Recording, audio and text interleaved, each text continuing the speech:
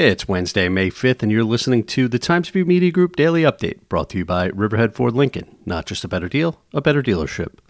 Island Water Park is seeking a 20-year payment in lieu of taxes agreement, along with other tax incentives on its proposed water park and recreational facility at the Enterprise Park at Calverton.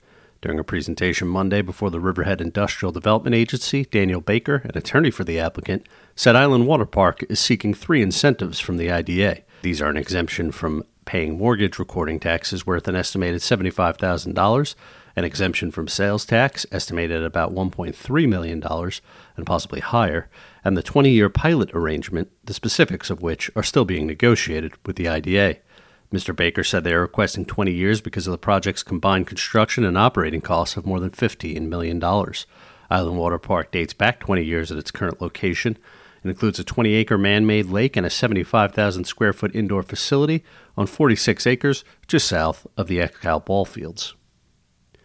Members of the Custer Institute are opposing plans for the installation of exterior lights at the neighboring Southold Indian Museum, saying it would interfere with the stargazing experience at their observatory.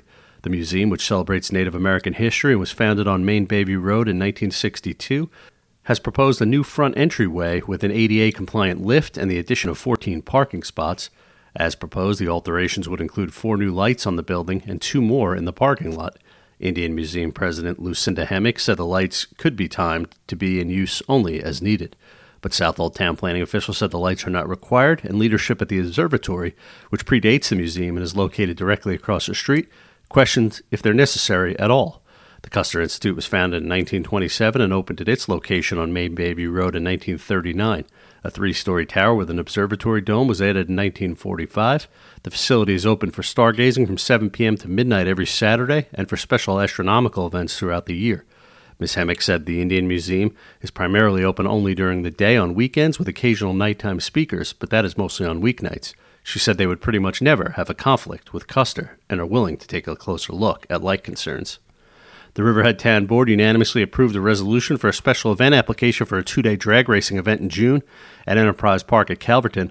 The Scramble Runway Challenge will be held June 19th to 20th, with rain dates of June 26th to 27th, according to the resolution. The resolution for the site plan application, which was submitted in February, was originally tabled for Tuesday's Town Board meeting, but the Town Board first voted to untable it and then proceeded to approve it. The approval for the runway use includes a $10,000 fee that will be paid to the town no later than June 1st, according to the resolution. Construction is underway on a mixed-use building at the edge of Sterling Avenue in Greenport, but an outstanding question remains. How should the 15,000 square feet of ground floor commercial space be used? It's now in the hands of the Village Planning Board to decide. Developer Paul Pawlowski has proposed subdividing the first floor into 12 individual units that could either be used as a private yacht club, art studio, or gallery. Each of the 12 market-rate condo units would include 1 private commercial space, and Mr. Pawlowski proposed including language that would prevent those units from being leased independently. Originally, Mr. Pawlowski had planned 1 big yacht club space to occupy the ground floor and said the pandemic made him reverse course. Expect rain showers today with a high temperature of about 60 degrees, according to the National Weather Service. The low tonight will be around 48. I'm Grant Parpan, and that's our update for Wednesday. Check back for more news throughout the day. Once again, today's report was brought to you by Riverhead Ford Lincoln. Not just a better deal, a better dealership.